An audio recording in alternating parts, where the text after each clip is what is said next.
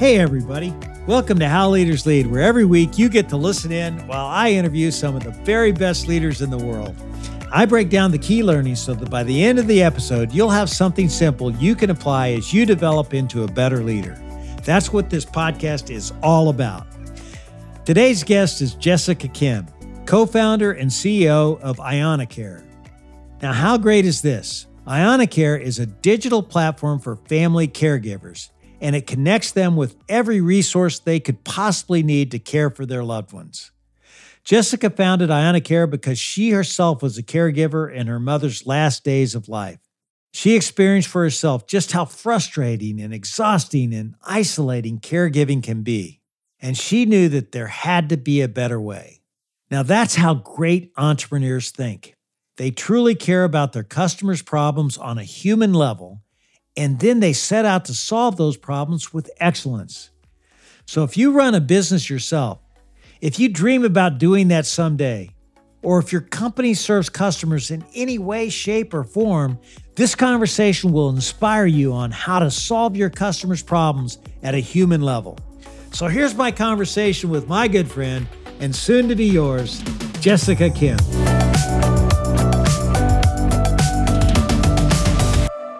Jessica, there's no doubt that you are a serial entrepreneur, and you definitely are one of the most creative persons that I know. And I can't wait for everyone to hear your entire story. But first, can you tell us about your latest venture, IoniCare, and how it came about? Yeah, absolutely. So thank you so much for having me on, David. So I started IoniCare because I was thrust into being a caregiver. I did not intend to start a business. So my mom had pancreatic cancer for about 7.5 years. And, my dad actually lovingly cared for her for many of those years. But eventually, he's 10 years older and he was working full time and he was completely burnt out himself. And so I just came right in and I was thrust into that role of being their caregiver. They moved in with me. I was working full time. My kids at that time were 10, 7, and 5. And I just had to navigate all of her medical care. I was performing all the nursing duties. I was pumping her stomach several times a day and feeding her and bathing her. And, eventually, she passed away in my home in 2017. And it was the loneliest, hardest time in my life. And I remember in deep grief, the thing that I felt most was frustration. I was so frustrated. I've been an entrepreneur. I've been in the tech space. I knew the technology was there. I knew that funding was there. I knew that we could reach people in their homes. And I was so frustrated that there were millions of caregivers, and yet it is so hidden and it's completely underserved. And so, my co-founder, Steve Lee, and I partnered together. We dug into it and we realized we need to solve this. And so that's kind of why we started IoniCare. As I understand it, it's a huge market. Like there's 43.5 million caregivers out there. And so how have you gone about innovating to give these caregivers practical solutions you can actually use? Well, I think innovation always starts with learning and understanding. And so you're right. When I always start with the problem. So 1 out of 7 people in the US alone have a type of chronic condition where they become reliant on a caregiver. So we're talking about Alzheimer's, cancer, disability, stroke. And when we often think about these conditions, we tend to focus on the clinical sides of things. What did the doctor say? What's the surgery? What's the medication? But over 90% of the actual time being cared for happens in the home, not in the hospital. And they're typically cared for by family caregivers who are unsupported, unpaid, and untrained. And so, David, it's actually 54 million family caregivers now. And the most recent Blue Cross Blue Shield study said that 61% of Americans consider themselves a caregiver of some shape or form. And so, this results in major societal and institutional issues. And the things on the business side that we're really focusing on are the 33 billion of productivity loss for employees, because most caregivers are working at the same time. And then the 50 billion healthcare costs that are often avoidable. And so the question is, after understanding all of that, we said, well, what do we do? What do family caregivers need help with most? And what they need help with most are the everyday tasks. It's the administrative work. It's the daily care. It's the bathing. It's the feeding. It's all the financial management. But then they also need systemic support, and that's why we're really working with employers and health plans, because until we really change the system, we can't really serve family caregivers. And we may think of all of these things as non-clinical aspects of care that may not be as big of a deal, but it's actually the social determinants of health that impact 80% of someone's health outcome. And so that is why the key role of the caregiver is so important. But then our aha moment. So again, I always start with, what do we know and what are we learning? But our aha moment was that there are thousands of these resources and services that already exist to serve caregivers.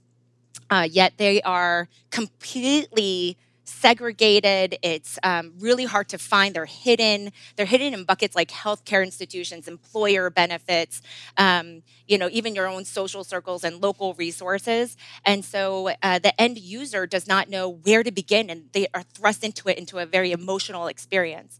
And so that's where we come in. Tell me about IoniCare as a name. What's the meaning behind that? Yes. So IoniCare, what we really understood was at the core of caregiving, it's a very isolating experience. We don't really talk about it in our culture. We don't know how to support caregivers in the same way that we have learned to support parents. And so the IANA of IoniCare stands for I am not alone. And so it is the core principle of how we do everything, is that we say, how do we build technology solutions and bring real communities together so caregiver do not do this alone. And so that's kind of the essence of everything we do. I was thinking about your business. It seems to be that probably one of the biggest barriers to usage is just caregivers, and most people just have a hard time asking for help. Exactly. Are you finding that to be the case? Yes. And actually, that's the perfect segue into what we actually do. And that's the first layer of support, because that's where people begin. And so, we are this one platform that integrates all the different layers of support. And the first one is your friends and family, your personal social circles. The number one piece of advice that social workers will tell you is to ask your friends and family for help. But it is very awkward. It's socially not accepted in our culture. And so what we did is we first said, let's unlock that. And we created this platform where you invite your friends and family and neighbors who say, yes, I want to help you. How many times have we been on both sides of, oh my gosh, David, let me know what I can do to help, right? And nothing happens because things are so vague. So once you invite them onto the team, we walk them through how to get meals, rides, respite care, pet care, childcare, house errands, grocery shopping. And you fill out this very quick kind of request that gets blasted out to your team. And then the team members see everything on one screen. They click one button that says, I got this. And all the details go on both people's calendar with that one click. And so what we realized was that it's very awkward to say, hey, David, what are you doing tonight? Do you want to make me dinner? It's like so awkward. I would never ask you that. But I can create this buffer using technology to blast it out. And then you as a supporter, you look and you say, you know what? I can actually do that tonight. And I click, I got this. And, that's how we've been able to, deliver thousands of meals and rides and all this daily help. So that's kind of like that's the first layer that we started, but we also realized that that's not enough help for especially caregiving situations that last for 4+ years. And so we work with employers where we integrate all of their benefits into the platform because they're available to you and often free to you. And then we put zip code-based local resources, almost like a Yelp, if you will, onto our platform. We have our own expert content, and then you can even connect with a human caregiving coach to really process everything that you've been going through. And so again, it's all the different layers that people need throughout the different phases of the journey, all in one app. You have such a big idea and you have such a huge market. You launch IoniCare, COVID hits. Yeah. How did that impact your business and how'd you scramble? Yeah. COVID is so devastating on so many levels. And And, I think, for caregivers, we always say it's not a new thing. Caregivers have been doing this and being isolated in the home for many, many years, but it has made it worse. The stress and mental health is completely through the roof. But what it has done actually has accelerated this awareness on a global level that there are caregivers. So for the longest time, people in caregiving have been trying to be on their soapbox saying, do you know that there are 43.5 million caregivers, of which now it's 54 million caregivers? And most people say, I don't see it. What? It must not be a big deal. They're home.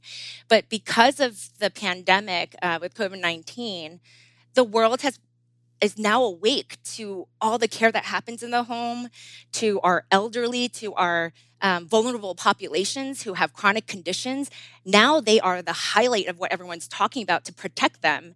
And so we are leveraging this opportunity and this momentum of awareness to say, yes, finally, let's build this tangible support for caregivers that have always deserved this type of support.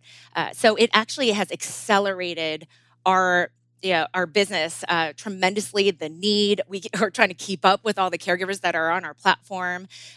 We locked in our first major enterprise deal 9 months ahead of schedule, and we all know those contracts can take 12 to 18 months, and we were able to go through all of it because they saw the need that was so great. Now, what do you recommend to caregivers that are impacted by COVID? Just one or two big things that you recommend. I think the first major thing is know that you're not alone. Even though you feel so isolated and you feel that all the typical resources are now restricted even more, with the beauty of technology, you can still get a lot of support. So we always say care without contact. So we have these tremendous stories where a caregiver is on our app in a very kind of intense situation. They had their personal social circle team grow up to 120 people, all local and remote, and they were able to get 540 meals delivered, all from friends and family. They were able to get gift cards sent. And so they felt this outpouring of just all this support despite physically being so socially distanced. And so that's the first thing, is that you're not alone. And technology can help kind of bring people together at this time. Our care managers can help you navigate through all the different restrictions that you're facing. How much does your passion for loving others and being compassionate, how much does that drive you in this situation? Because, you're also a hard driving business person. I mean, Yes. we're going to talk about it, but you got an incredible track record of building businesses. So, what is this special emotive thing that you have? How does that really make you tick? It is everything. And I mean everything. It is the core. It is our fuel. It is our center. My co-founder, Steve Lee, and I always say that there are two major truths to IoniCare. One, we are highly empathetic. We truly know and care to the point where we say we love our caregivers.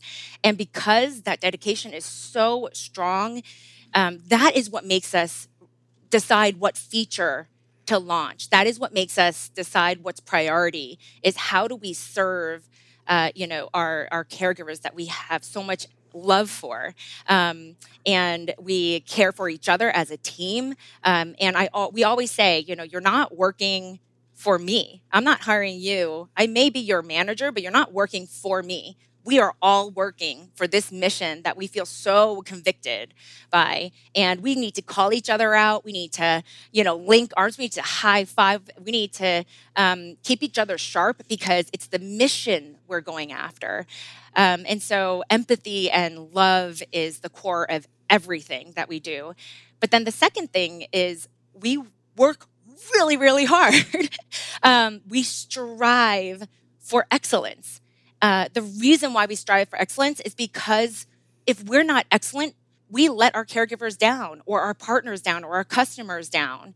And so it's this hand in hand that you can be very hard mission driven, but because that is your core, that's why you work so hard, right? Where it's not this hustle culture to have this badge and to say, oh yeah, I don't get a lot of sleep, I'm such a hardcore person, and crush Red Bull over my head. No, the reason why we work so hard is because people are relying on us and we care so much about them, and that's what's going to drive us. So it's those two things that drive us. Well, your passion is so contagious, and I'm sure it's inspiring to everybody that works with you.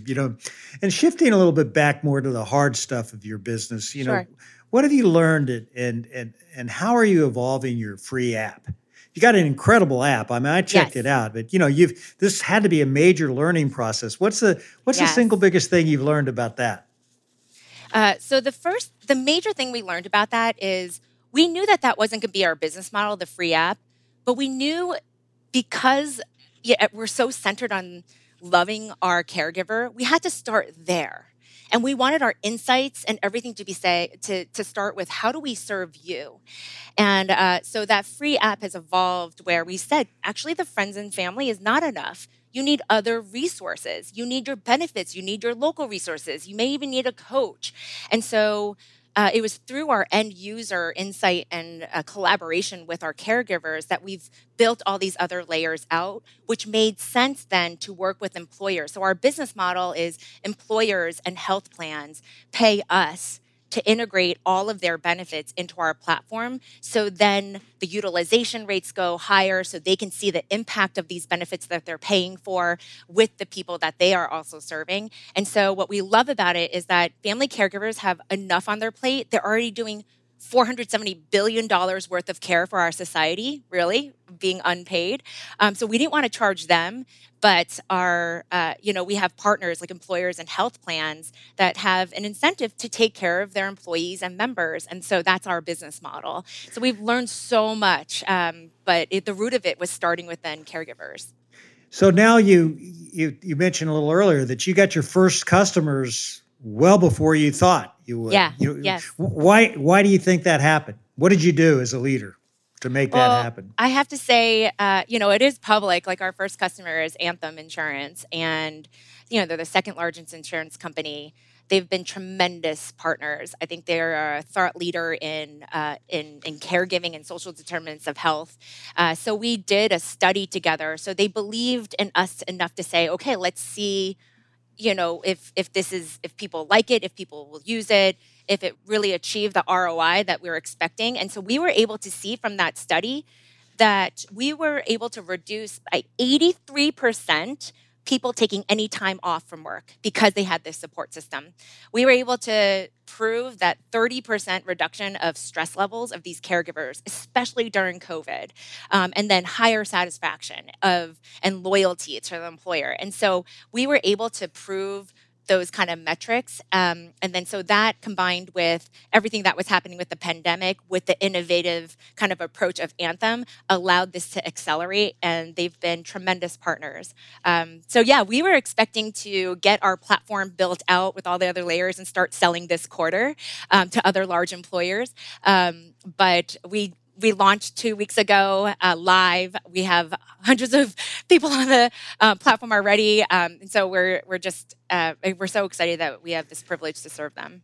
So your business is already taking off, and you're also, I read where you're already winning national awards for integrated digital solutions. And what advice can you give other leaders on how to build digital capability? Because you've got this down. Well, I think we're always still learning. But I used to be intimidated when we said, okay, what does this look like digitally? And what I realized, and this may be my anthropological roots, but it ultimately, technology and digital, these are channels, these are tools, just like anything else. What you really have to focus on is the human problem, the human experience, the human perspective, the human behavior change, the desires, the feelings, especially if you think about caregiving. It's not just logistical. There's a lot of family dynamics, and this is life and death at many times. And until you need to focus on those things. And then when you really understand those core principles, core convictions, the desires, then you look at all your tools and say, how do we get them from here to here so they can flourish? And digital is a major tool right now because it makes everything accessible and scalable. Now we can serve all levels of employees, not just the C-suite. And so technology is a great tool, but I would say my biggest thing is don't get caught up in it has to be digital just for digital's sake, or just we need to be relevant. We are still human, flesh, skin, like blood, emotions. Like root yourself in that and view digital as a tool. That's great advice. And you've mentioned your co-founder, Steve Lee. Yeah. You have a really powerful relationship with him. Who does what in the business, and how do you two stay on the same page? Because it's hard to be co-anything. Yes. He is amazing. So Stephen Lee, and he knows I sing his praises. We are so complementary as co-founders. We're 50-50 co-founders. And he always says, if he was here, he would say, look at my face. This is a tech and operational face. And he calls himself a savvy geek or something like that. I think he's pretty cool, but he's an MIT grad, tech genius. But we together are very values aligned. And so we bring different views to the big picture decisions and vision. And we always have healthy debates and get to a better place together. And then when it's time to execute, we have our own areas where he does, the product we'll do together because a lot of it is core insight on the human behavior and, the UX. I'll have a lot of input and the words that we choose. But then the way it goes from, our sketches to, make sure it works with all the data analytics, that's all him. And then he's really just brilliant about, he's ran a company where it went from 2 people in his garage to IPO. And so he's really gone through all these big org decisions as well in terms of hiring hundreds of people, everything from bonus structure to kind of hire, like whatever your leadership structure looks like. And so we're very collaborative on those big things, but definitely we focus on, our own pillars. I do a lot of the marketing, the sales, the consumer insights, and that's kind of really how we split it up. Do you have any advice, Jessica, for founders on how to go about hiring at different stages of your business? Yes. So, in the beginning, you need generalists. I think people who know how to both think big picture, but actually has to do the detailed execution. But by definition of a startup, you have huge plans to change the world, right? Change culture, impact the world, but you have a very small team and very small budget. And so because of that, you need big thinkers, but you need doers. And so that's how we saw the first. That's how you should see, I believe, like the first kind of stage of your business. And then as you grow, and once you've kind of realized the core plumbing of how your business works, and you've proven out some of those things, then you can start bringing in more kind of managers. But even through, I would say, and all the stages are a little bit kind of mushy now, but I would say even through Series A, everyone has to be people that execute. There's no room for just managers alone. Everyone has to manage themselves, manage other people, but then actually get the job done. And then I think as you scale to like a B, C, that's when it just makes sense to kind of have more of a managing senior leadership. But for startups, you definitely have to be a doer. Jessica, I suppose that people will be writing books on how to be a remote leader. What challenges have you faced and new ideas that you've surfaced to lead your work from home team? I would love to read that book, David, because I think we're all trying to learn about that now. And I have been reading whatever I can on it. I would say, well, I start with like, what's the biggest difference? I think you miss out on the casual conversations, the 2-minute conversation before a meeting starts, the joke that happens when you're kind of catch each other in the hallway. And I think that's really hard to replicate on video calls alone because it starts, everyone's just sitting there and you feel like you just have to go at it. And startups are already so stressful and hardworking enough that what we had to do is kind of build in some buffer time, especially with our core team, to kind of talk about random things or to laugh or to say, what is that statue behind you, And that takes intentionality, because it's so easy to say, okay, what are we getting done? But it's kind of bringing in some of that human side of it. We just hired 3 people that I've never seen in person, and it's very weird. But I think the benefit of this is, I do think, due to this pandemic, work is going to look different forever. And so the good thing is, I think we can start building that intentionality and that relationship building in this new world from the start. And I think the other key learning is, not everybody is the same. So take time to talk to each person individually and say, how can I best support you during this time? Some people actually would rather get the job done and not have chit chat, because they'd rather spend time with their family, and they need that balance. So I think it's just about, both as a cohesive culture, how, what are our principles? And then individually, how do I serve each team member? What do you think the balance will be between working in the office versus remote as things evolve and we get out of this mess? Yeah, I really strongly believe it's going to be like a 3 days in the office, 2 days not. That's what we're going to implement. Or it's just, it depends on your stage. It depends on the type of company, because some companies, some roles have to be really in person. But I think in general, I think what I do love about what we're all experiencing on a global level is that you can still get work done without and integrate your family life and your personal life. And what I do love is the fact that my kids can come in here at any point. And a year ago, I would be mortified. And now I'd probably put him on my lap and give him a kiss and say, meet Mr. Novak. Yeah. And I think, I have a really fun, inspiring story, actually, that it was around April. This was right, COVID and this pandemic was very fresh around then. So everyone was trying to still be very buttoned up on Zoom and everything. And I had a major call with a Fortune 500 company, like a big one. You probably know that person, David. I won't say any names. And I was really nervous. I was like, okay, here I am. This is my chance. I can sell in here. And then I was with the head buyer. And then my daughter, who is, by the way, 13, okay? She's not 3. She walks in a green crayon costume, okay? With the hat and everything. And she starts going like this on my Zoom. And I'm like, okay, no, get out. And I started sweating. And it was a little awkward, because now it's a little bit more normalized, but then it was still pretty formal. And so I was embarrassingly kind of go out. And then I lost my train of thought. And then I kind of stumbled and got back into it. And, we got through the meeting, and at the end I was like, Kayla, how could you have done this to me? This was such a big meeting, and you're not 3 years old. And I will never forget, I got an email around 5:45 that night, and it was from that head buyer.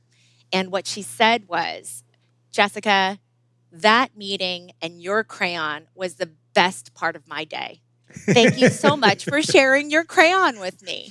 And she basically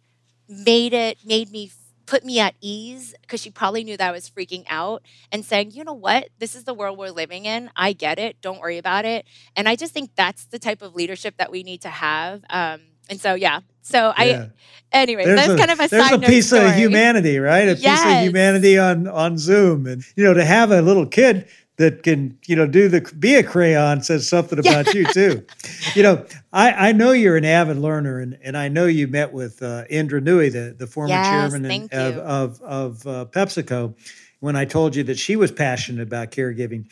Yeah, what did you learn by comparing notes with her? Well, one, hearing her talk about caregiving on such a global level with her exposure and experience was so validating. It was, it made it so real. And I think having someone in her position to be able to be a spokesperson for this, people will listen. And so I think, so that was the thing that just struck us most was she was so knowledgeable, so articulate. She is brilliant, and her heart is gold. And she is really kind of utilizing her position, her platform, her voice. She is going to make a difference, and she sees it, and she led, thousands of people, and she's a global leader. So I think so. That's the first thing, is that it is a real thing, and it gave us even more of a boost to say this is real. And she loved our approach. And then I think with her, she really did inspire us that it is a systemic problem. So we always knew, and typically we think of caregiving because we all come to it typically through a personal experience. So we know what happened personally, individually. We see what it did to our family or a friend's family. And then you kind of start hearing stories. But again, because we're in this phase in our society and culture where we don't often talk about it, we don't even have terms yet for it, it can often get lost. And she really kind of emphasized that our systems have to change.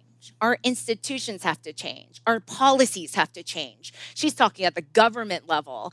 And hearing her speak like that opened our eyes to say, you are exactly right. And it really had an impact early on how we kind of started building the fabric of IoniCare. And that's kind of how we're approaching it as well. It gave you even more conviction that you were heading in the right direction, which I think all of us need when we're trying to break new ground.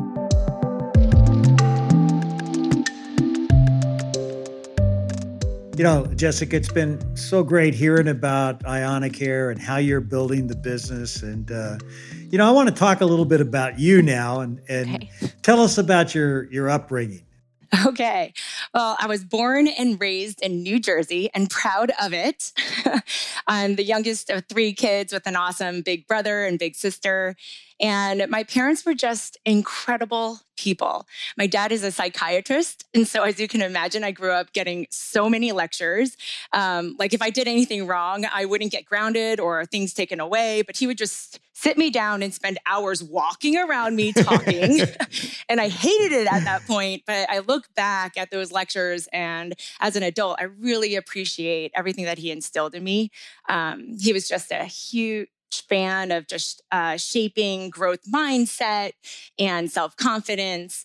And then my mom was just the most supportive person. She would do whatever it takes to kind of make anything happen that I was interested in. And so I just really credit my parents for establishing this foundation of believing in myself and just going after what I wanted to do. Jessica, do you have an early childhood story that you like to tell that will tell us a lot about you? Well, it's interesting. This is also a story around what I was just saying and how my, parents just instilled this self-confidence, which I really appreciated. So in middle school, I came back and I said, I'm going to run for, student office. And my dad was saying, great, what are you going to do? And I said, I'm going to run for secretary. And he was like, great, that's wonderful. But can you tell me the difference between what a secretary does versus the president? And, this is middle school and high school. And so at that time I said, well, no, I don't really know the difference. And he said, then why don't you go for president? And I said, well, I just thought that that's kind of, what you do. It's my first time. Maybe it's because I'm a girl. And he stopped me right there. And he said, it doesn't matter whether you're a girl or boy, Asian, color of skin, tall, short, etc. If you have a vision for what you want to do, you go for it. Don't let anything hold you back. And so I remember saying, okay, let me do it. And so I ran this whole campaign. I said, say yes to Jess for president. And I made all these fortune cookies and put all the messages in there. And I ended up winning that whole campaign. And I ran every year of my high school year. So I was president every single year of my high school.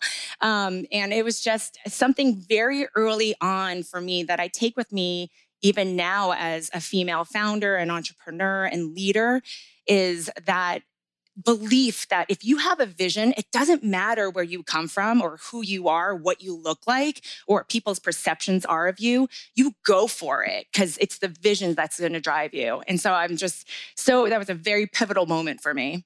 I love that. Say yes to Jess. That's great advice from your father. Now, you went on to Brown which is a great school, and you majored in anthropology. How did that shape your business approach? Oh my gosh. I am so grateful that I did that. And when I went to school, I was like, okay, this is what I really love doing. I have no idea what job this is going to turn into. But ever since I was 10, when people would say, what do you want to be when you grow up? I said, I don't know, but I want to study people. And I've always been so intrigued by our culture, our backgrounds, our upbringing, our situational experiences, and how all of those things literally shape the way we see the world. And so when I got to college, anthropology was just that. It was digging into history and cultures and all the different ways communities live and interact and communicate. And so the way I see that now is that is really what business is all about. What we're ultimately doing as business creators, entrepreneurs, leaders, is that we're trying to create a solution to make someone's life better and to let them flourish.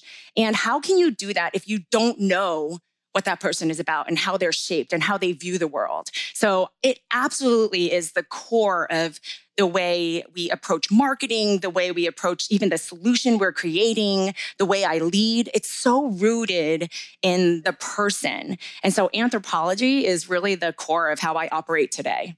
That's incredible. You seem to really focus on the problems that impact people, and that really drives your ideation process and your light bulb moments. Is that a correct conclusion? Yes. It's interesting. I spend the bulk of the time focusing on the problem and the existing behavior. And I think, David, like you were saying, I think that's kind of my anthropology background, because people always say, how do you get a business started? What do you do? And so often we jump to execution, but how are you supposed to kind of create a solution if you don't really understand what you're solving? And so even with this, we went and read 14th century death manuals. We read all these journals and research from doctors. Like, we really dug into the problem that exists today and how it existed over the last decades to understand how we can move it forward in a practical way. Yeah, well, I love that focus. Finding those problems and then solving them. At the age of 19, you started Jessica's Wonders. Now, that's a baked goods company, and you did it right out of your college dorm room. Tell us a story about how that happened. I did not intend to start a business. I was an anthropology major. I walked into this pizzeria my sophomore summer, and this pizzeria was called Fellini's in Providence. And I saw this plate of banana bread, and I said, wait a second, who made this? I can do it so much better. And it was saran wrapped, and it had a toothpick with a little, sign that said $1.69. So I knew it wasn't like a professional company. And so he said, why? You think you could do better? And I said, absolutely. So he's like, all right, bring it in. So I brought in my special banana bread that I named after my friend Kelly, who was obsessed with bananas. And I brought it in, and it sold out that day. And he was like, wait, hold on. I'm a pizzeria. This is summertime. I don't sell out of baked goods. Bring in another one. So I kept bringing it in, and he kept selling out. And after a while, I said, wait, I want to make sure people know that I made this. So I made signs out of construction paper and markers, and I called it Jessica's Wonders. And the slogan was, so good, it'll make you wonder. And it just, after a while, I was just like, wait, hold on. You need to pay me for this. That was how far away I was from business, is that I wasn't even charging him for all these banana breads that he was selling out of. But long story short, I ended up continuing to sell to 13 different hotspots around campus. I was literally baking out of my little tiny efficiency oven in my dorm room. And then Brown had its very first business plan competition. And so I did an independent study with Professor Hazeltine, which was actually the same professor that helped the Nantucket Nectars guys, Tom Scott and Tom First, start their business. And so he said, okay, we could do an independent study, but you have to enter this business plan. And I said, okay, fine.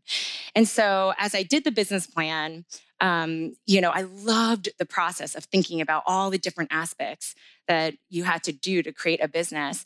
And there were 77 teams, and I won the competition. And so after winning that, I ended up selling more. And then one of the mentors, an alum, kind of took me under his wing. And I ended up raising $1 million my senior year of college. And so I had braces at that time. I was like 20 years old. I looked like I was 13. And we quickly grew the business to over $4 million in revenue in just 2 years, getting distribution along the entire East Coast. So it was an incredible experience. And that kind of is what introduced me to what entrepreneurship was. Wow, that's a very quick start. You mentioned, you're 19, you look young, you had the braces. How did you get people to take you serious as a business person back then? Yeah, I had to learn that the hard way. I realized that I have a lot of energy and passion, and everyone talks about that. And I think that's so true. Like, I saw a vision that this could be like the Ben and Jerry's of baked goods. And so I presented it that way. I always had people taste the product so they could enjoy it. But I realized that I had to back it up with a lot of kind of financial planning or the plans of how I'm going to actually execute it. Because you can have passion, but especially being so young and having a bubbly personality like I have, I realized I had to give people assurance that I was also very planned out and I knew how I was going to actually do this. And so the combination of those two things made people trust in me. And I'm so grateful that they gave me this chance. And all these angel investors that invested $1 million in me when I was so young, I really credit them for giving me this opportunity. And so what happened to the company? Yeah. So after a couple of years of running it, and we were all in the Stop and Shop supermarkets, I just had this opportunity to have a sale of it. And it was a good sale. And I was able to then go to business school afterwards. And that's really when I kind of really processed everything that happened. So as you can imagine, it was such a whirlwind. There was a point where through that experience being so young, I slept at the office. I didn't have anything else other than I was just pouring everything into the business. And so I didn't have any kind of life-work balance. And so I learned a lot of really core life lessons through Jessica's Wonders. And business school really helped me process strategically what happened, what we did right, what we could have done better. And so I really appreciate that time that I had there to process everything with my classmates. Speaking of processing that, what would be the top 3 bits of advice you'd give aspiring entrepreneurs based on that experience? Yeah, I mean, the biggest thing is you don't need to have a background or all this experience in what you have a vision for. So often we get roadblocked by saying, well, I don't have a background in baking. Like, I wasn't a professional baker. All I did was have a vision for this product and this brand and kind of what we could create. And what I did was just look for someone that just knew a bit better than me. And so that's the other thing. We often think we need this famous expert or this famous person or the best mentor in the world in order for me to move forward. But you just need to find someone that's just knows a bit more. And so the person that really helped me learn how to bake on a commercial scale was an owner of a local bagel store around campus. I walked in and I just said, can you help me kind of figure out how to get this one loaf recipe to, 50 pounds? And he said, okay, well, come tomorrow morning at 4 a.m. because that's when I started. And so I was there in front of his door at 3:45 a.m. with 2 coffees in hand. And I said, I'm ready to go. And so that eagerness is what made him feel like, I'll invest in you and help and mentor you to teach you everything. So I think that's the thing. It's just, you just need to go forward and just find one person that knows just a little bit more than you. I think the other thing is make sure that you find people who believe in your vision just as much as you do. And so, with our investors, you have to find people that not are only looking for a financial return and just seeing it as a financial investment, but how are you going to do it? And that how is really important to get aligned with. Great. I was really surprised, Jessica, to learn that your next career step was brand management at Kraft Foods. Yes. You go from being this entrepreneur into a big company like Kraft. That had to be quite an adjustment. It was, but I feel like I was desiring it. Because I started my first company and it was really my first professional job, starting my own thing all on my own, I kind of wanted to learn from the big guys. Because the thing that I hated hearing was people would say, oh, that's great that you have this baked goods company, but you don't know how the real world works. I'm like, let me figure out how the real world works. And so I wanted to go to Kraft Foods to get that apples to apples comparison of what it was like to work at a startup food business out of a dorm room to a Fortune 500. And it was incredible to see kind of the similarities and the differences and what's done well in a big company and what's done better in a small company. But I wanted to stay in the same industry, so I didn't have the different industry to kind of skew that point of view. And so I loved kind of learning how to run a bigger team, bigger finance, running a bigger P&L and having interdisciplinary teams. And so I learned so much. But after 3 years, the thing that I missed was the kind of startup grind, kind of like being really close to the consumer and being part of that initial vision and creation process. And so that's when I kind of started my next company. Yeah. And so you went on to found Babaco. Tell us the genesis of this company. It's really interesting. Yeah. So, I was on maternity leave from Kraft, actually, and I had my first child. I now have 3 kids. And when Kayla was an infant, my eyes were opened up to the world of parenting. And this was right when mommy blogging was coming out, and all the brands were just showing parenting as this calm and beautiful thing. And I realized, hey, that's not reality. And so I saw this opportunity to create a brand that was very personality driven and to create products that really focused on the quality time we spend with our kids. And so the way I always thought it is, we can buy a lot of things for our kids, but the most important thing that we can give to our kids is our time and attention. But it's hard to do that consistently when we're juggling everything and we're tired. And so we created these activity boxes where it just came to your house every month and you just open up and all the materials and instructions are there for you to just enjoy and spend good time with your kids. Oh, that's great. Now, I understand you learned how to put your initial Babaco product together by learning how to sew on YouTube. Yes. That's right. Because before we came out with activity boxes, our first product was this infant car seat cover to protect the baby from the cold and the wind. And again, I didn't know how to sew. The last time I sewed was in 6th grade home economics class. So what I did was I just kind of watched a ton of YouTube videos. I got material. When I had to do a certain pattern that was too difficult to even learn how to do through YouTube, I stapled it, I duct taped it. I just did whatever I needed to do to get to a certain prototype.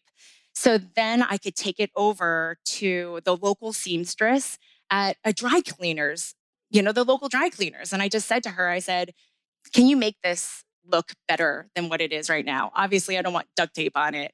And so she did. And same thing. She kind of took me under her wing and started teaching me what patterns were and how you really sew certain patterns. And so that's how we got our first products out the door. And then we ended up selling thousands of those through Bye Bye Baby and Amazon. And we just grew the business. But it really started with YouTube videos and finding that one person that just knows a little bit more than you. So you really help families spend quality time together through the products that you created. And you started out by selling to big box retailers, as I understand it. And then you went to a subscription model. Yes. What drove that decision? It's kind of, again, if we are creating solutions for our consumers, and I just dug in to what they were doing, what they were looking at, what their needs were. And I realized, especially with the rise of social media at that time, that there was this opportunity to directly communicate and have this real relationship with the moms and dads and families that we were serving. And so when we were in big box retailer, we would work with the great buyers, but we had no personal connection or awareness or understanding of what each individual consumer was doing. And so that shift was really just out of the intent of getting closer to the consumer and building our direct relationship with them. Now, you ended up selling Babaco, but you stayed on as president for a couple of years. What triggered your decision to leave? Oh, gosh, there's so much. But I guess I would say, there was just an opportunity when you think about what you want to do with the business. You often don't know how it's all going to play out and what the exit strategy will be. We're just so focused on serving our community the best. But I just started realizing that fundamentally the physical box subscription directly to consumers, it was not the best way that we can really serve them, and that it would be better as part of a bigger company. And so we had books in every single box. And, we had barefoot books in there, and it was by far the best boxes that people loved. This is a global children's publishing company. They have incredible kind of global stories that all with the mission of opening their minds and opening their worlds. And so I got to know the founder. She's a female founder in Cambridge, so close to me. And we just started having coffees and dinners together. And the more we talked about our vision, we realized that together we can make it even stronger and better. And so it was such an organic and natural kind of progression. And so they acquired Babaco, and I stayed on as president for a little over 2.5 years. It was just an incredible experience, and we had thousands of direct sales people selling our products. And so I loved leading kind of the thousands of people and just really giving them a sense of purpose of what they were doing and what they were sharing with people. Jessica, I had a lot of fun getting ready for this, and I went to your Twitter account, and I read a number of your tweets, and I want to ask you a few questions about that. I learned that you really like the idea of reverse pitches, where rather than entrepreneurs pitching their ideas, industry experts give you the key problem for their creators to solve. Can you talk a little about that? Yes. Oh my gosh, I am a big believer of this. The more common thing is for at conferences to have entrepreneurs and they pitch their idea, right? But I think what's more impactful are all these executives and leaders and industry experts who are living and breathing these problems day after day, and they're trying to solve it, but they're solving it in a certain way, but they have all these other ideas of how other solutions can make their impact stronger. And so these reverse pitches is basically the total opposite, where up there you have this panel and you have these industry experts, and they share what they're seeing and the problems that they're seeing and why it's a problem and why we need to be concerned, but they have no idea how to solve it, but they really understand what's wrong. And so we as entrepreneurs in the audience, we can hear all of that insight. And the way that we're built is to say, oh my gosh, well, why don't we take this part from A and this part from B and collaborate and kind of create a solution together. But I think that's so effective. And I think we should have more and more of these reverse pitches versus only hearing the idea. Yeah, there's your problem-solving orientation again. Now, I love this tweet. You said you can take the entrepreneur out of the startup hustle, but you can't take the startup hustle out of the entrepreneur. What do you mean by that? Oh my gosh. I think it's just what I realized after being at the very beginning of a startup, and then even being at an organization like Kraft Foods or being on the venture side, I realized that like entrepreneurs are built with this internal drive, grit, hustle. And actually that's what we enjoy. Yeah. And even if we're in this, a bigger organization that has a lot more structure and probably a lot more cushion to risk, what we crave is to kind of keep pushing the boundaries forward and pushing the team forward to make it even better. And so I think there's benefits in being in both types of organizations, but I realized once you're a startup entrepreneur, you can't take that hustle out of them. Here's another interesting tweet that you had. You said, just spoke on this panel about women in leadership. Half the audience was male. That's how we make an impact. Yes. Explain that. I think women in leadership and moving forward, any kind of minority group, if you will, is that we need to have a conversation with every single person involved, because it's so often when we have women leadership discussions, especially the type where you want to move something forward, we're only speaking to each other women. And that's not how we're going to actually change our culture or how things are done. We need to integrate in the real world. There are men and women, and we have to have this conversation to figure out solutions to work together on and to hear each other's input, because so much of the time is that we are making assumptions and we don't really know the other side. And so having conversations together is actually really important. So I feel like that we apply that to kind of any other topic. Jessica, this has been so much fun, and now I want to have a little bit more with you with a lightning round of Q&A. So here we go. You ready for this? Yes, I'm ready. All right. What 3 words best describe you? Okay. Energetic, creative, and heartfelt.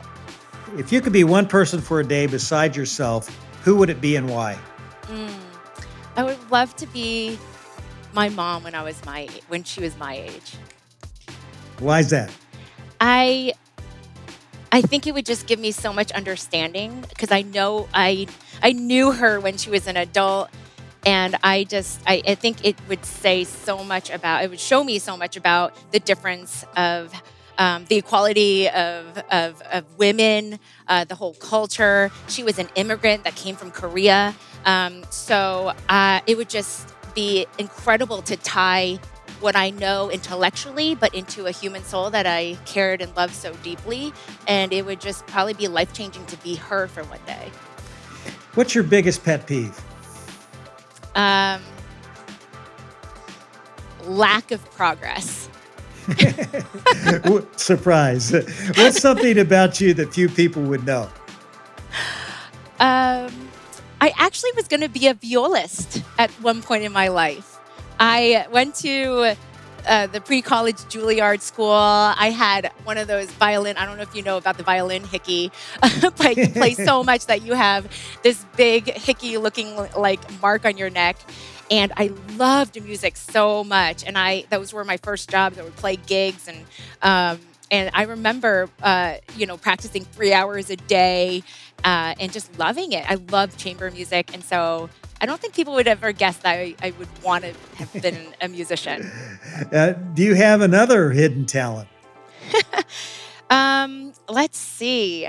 So another hidden talent is, well, I used to be an aerobics instructor, but just by saying aerobics really dates me, I think, because who says aerobics anymore? So I totally was a 90s kind of aerobics with the headband and everything, but I would teach classes. I did it for like 6-7 years, and I still enjoy it. So that's great. What's your favorite idea that you've had so far? I mean, I feel like IoniCare is life's work. It's got. How can I not say IoniCare? I mean, this is the culmination. I feel like of decades. And but all of this started with this bakery that you had, years ago. I remember that. So what's your favorite baked good? Okay, so definitely my favorite baked good is molten chocolate cake. I am a chocolate girl, and when it oozes out, there's nothing better. Well, Jessica, it's been just fantastic catching up with you. I mean, you are an amazing leader and an inspiring leader. And thank you so much for sharing your wisdom and what you're learning about leadership and your journey with others. So thank you very much. Thank you, David. It's such an honor to be here. I respect you so much. And so thank you for, using your voice to teach us all about leadership. It impacts so many of us.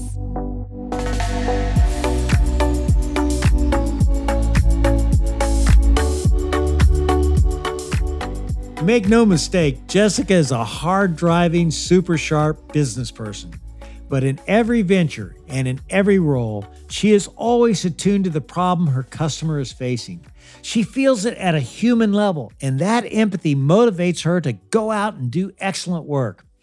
It's such a winning approach, and it's one we can all definitely learn from. So let me offer you a bit of coaching.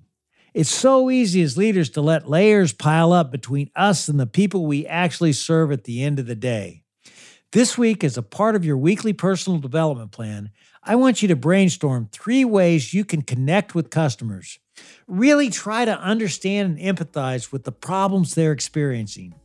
I just know that this can lead to the motivation you need to solve their problems on a human level. So do you want to know how leaders lead? What we learned today is that great leaders solve problems on a human level. Thanks again for tuning in to another episode of How Leaders Lead, where every Thursday you get to listen in while I interview some of the very best leaders in the world. I make it a point to give you something simple on each episode that you can apply to your business so that you will become the best leader you can be.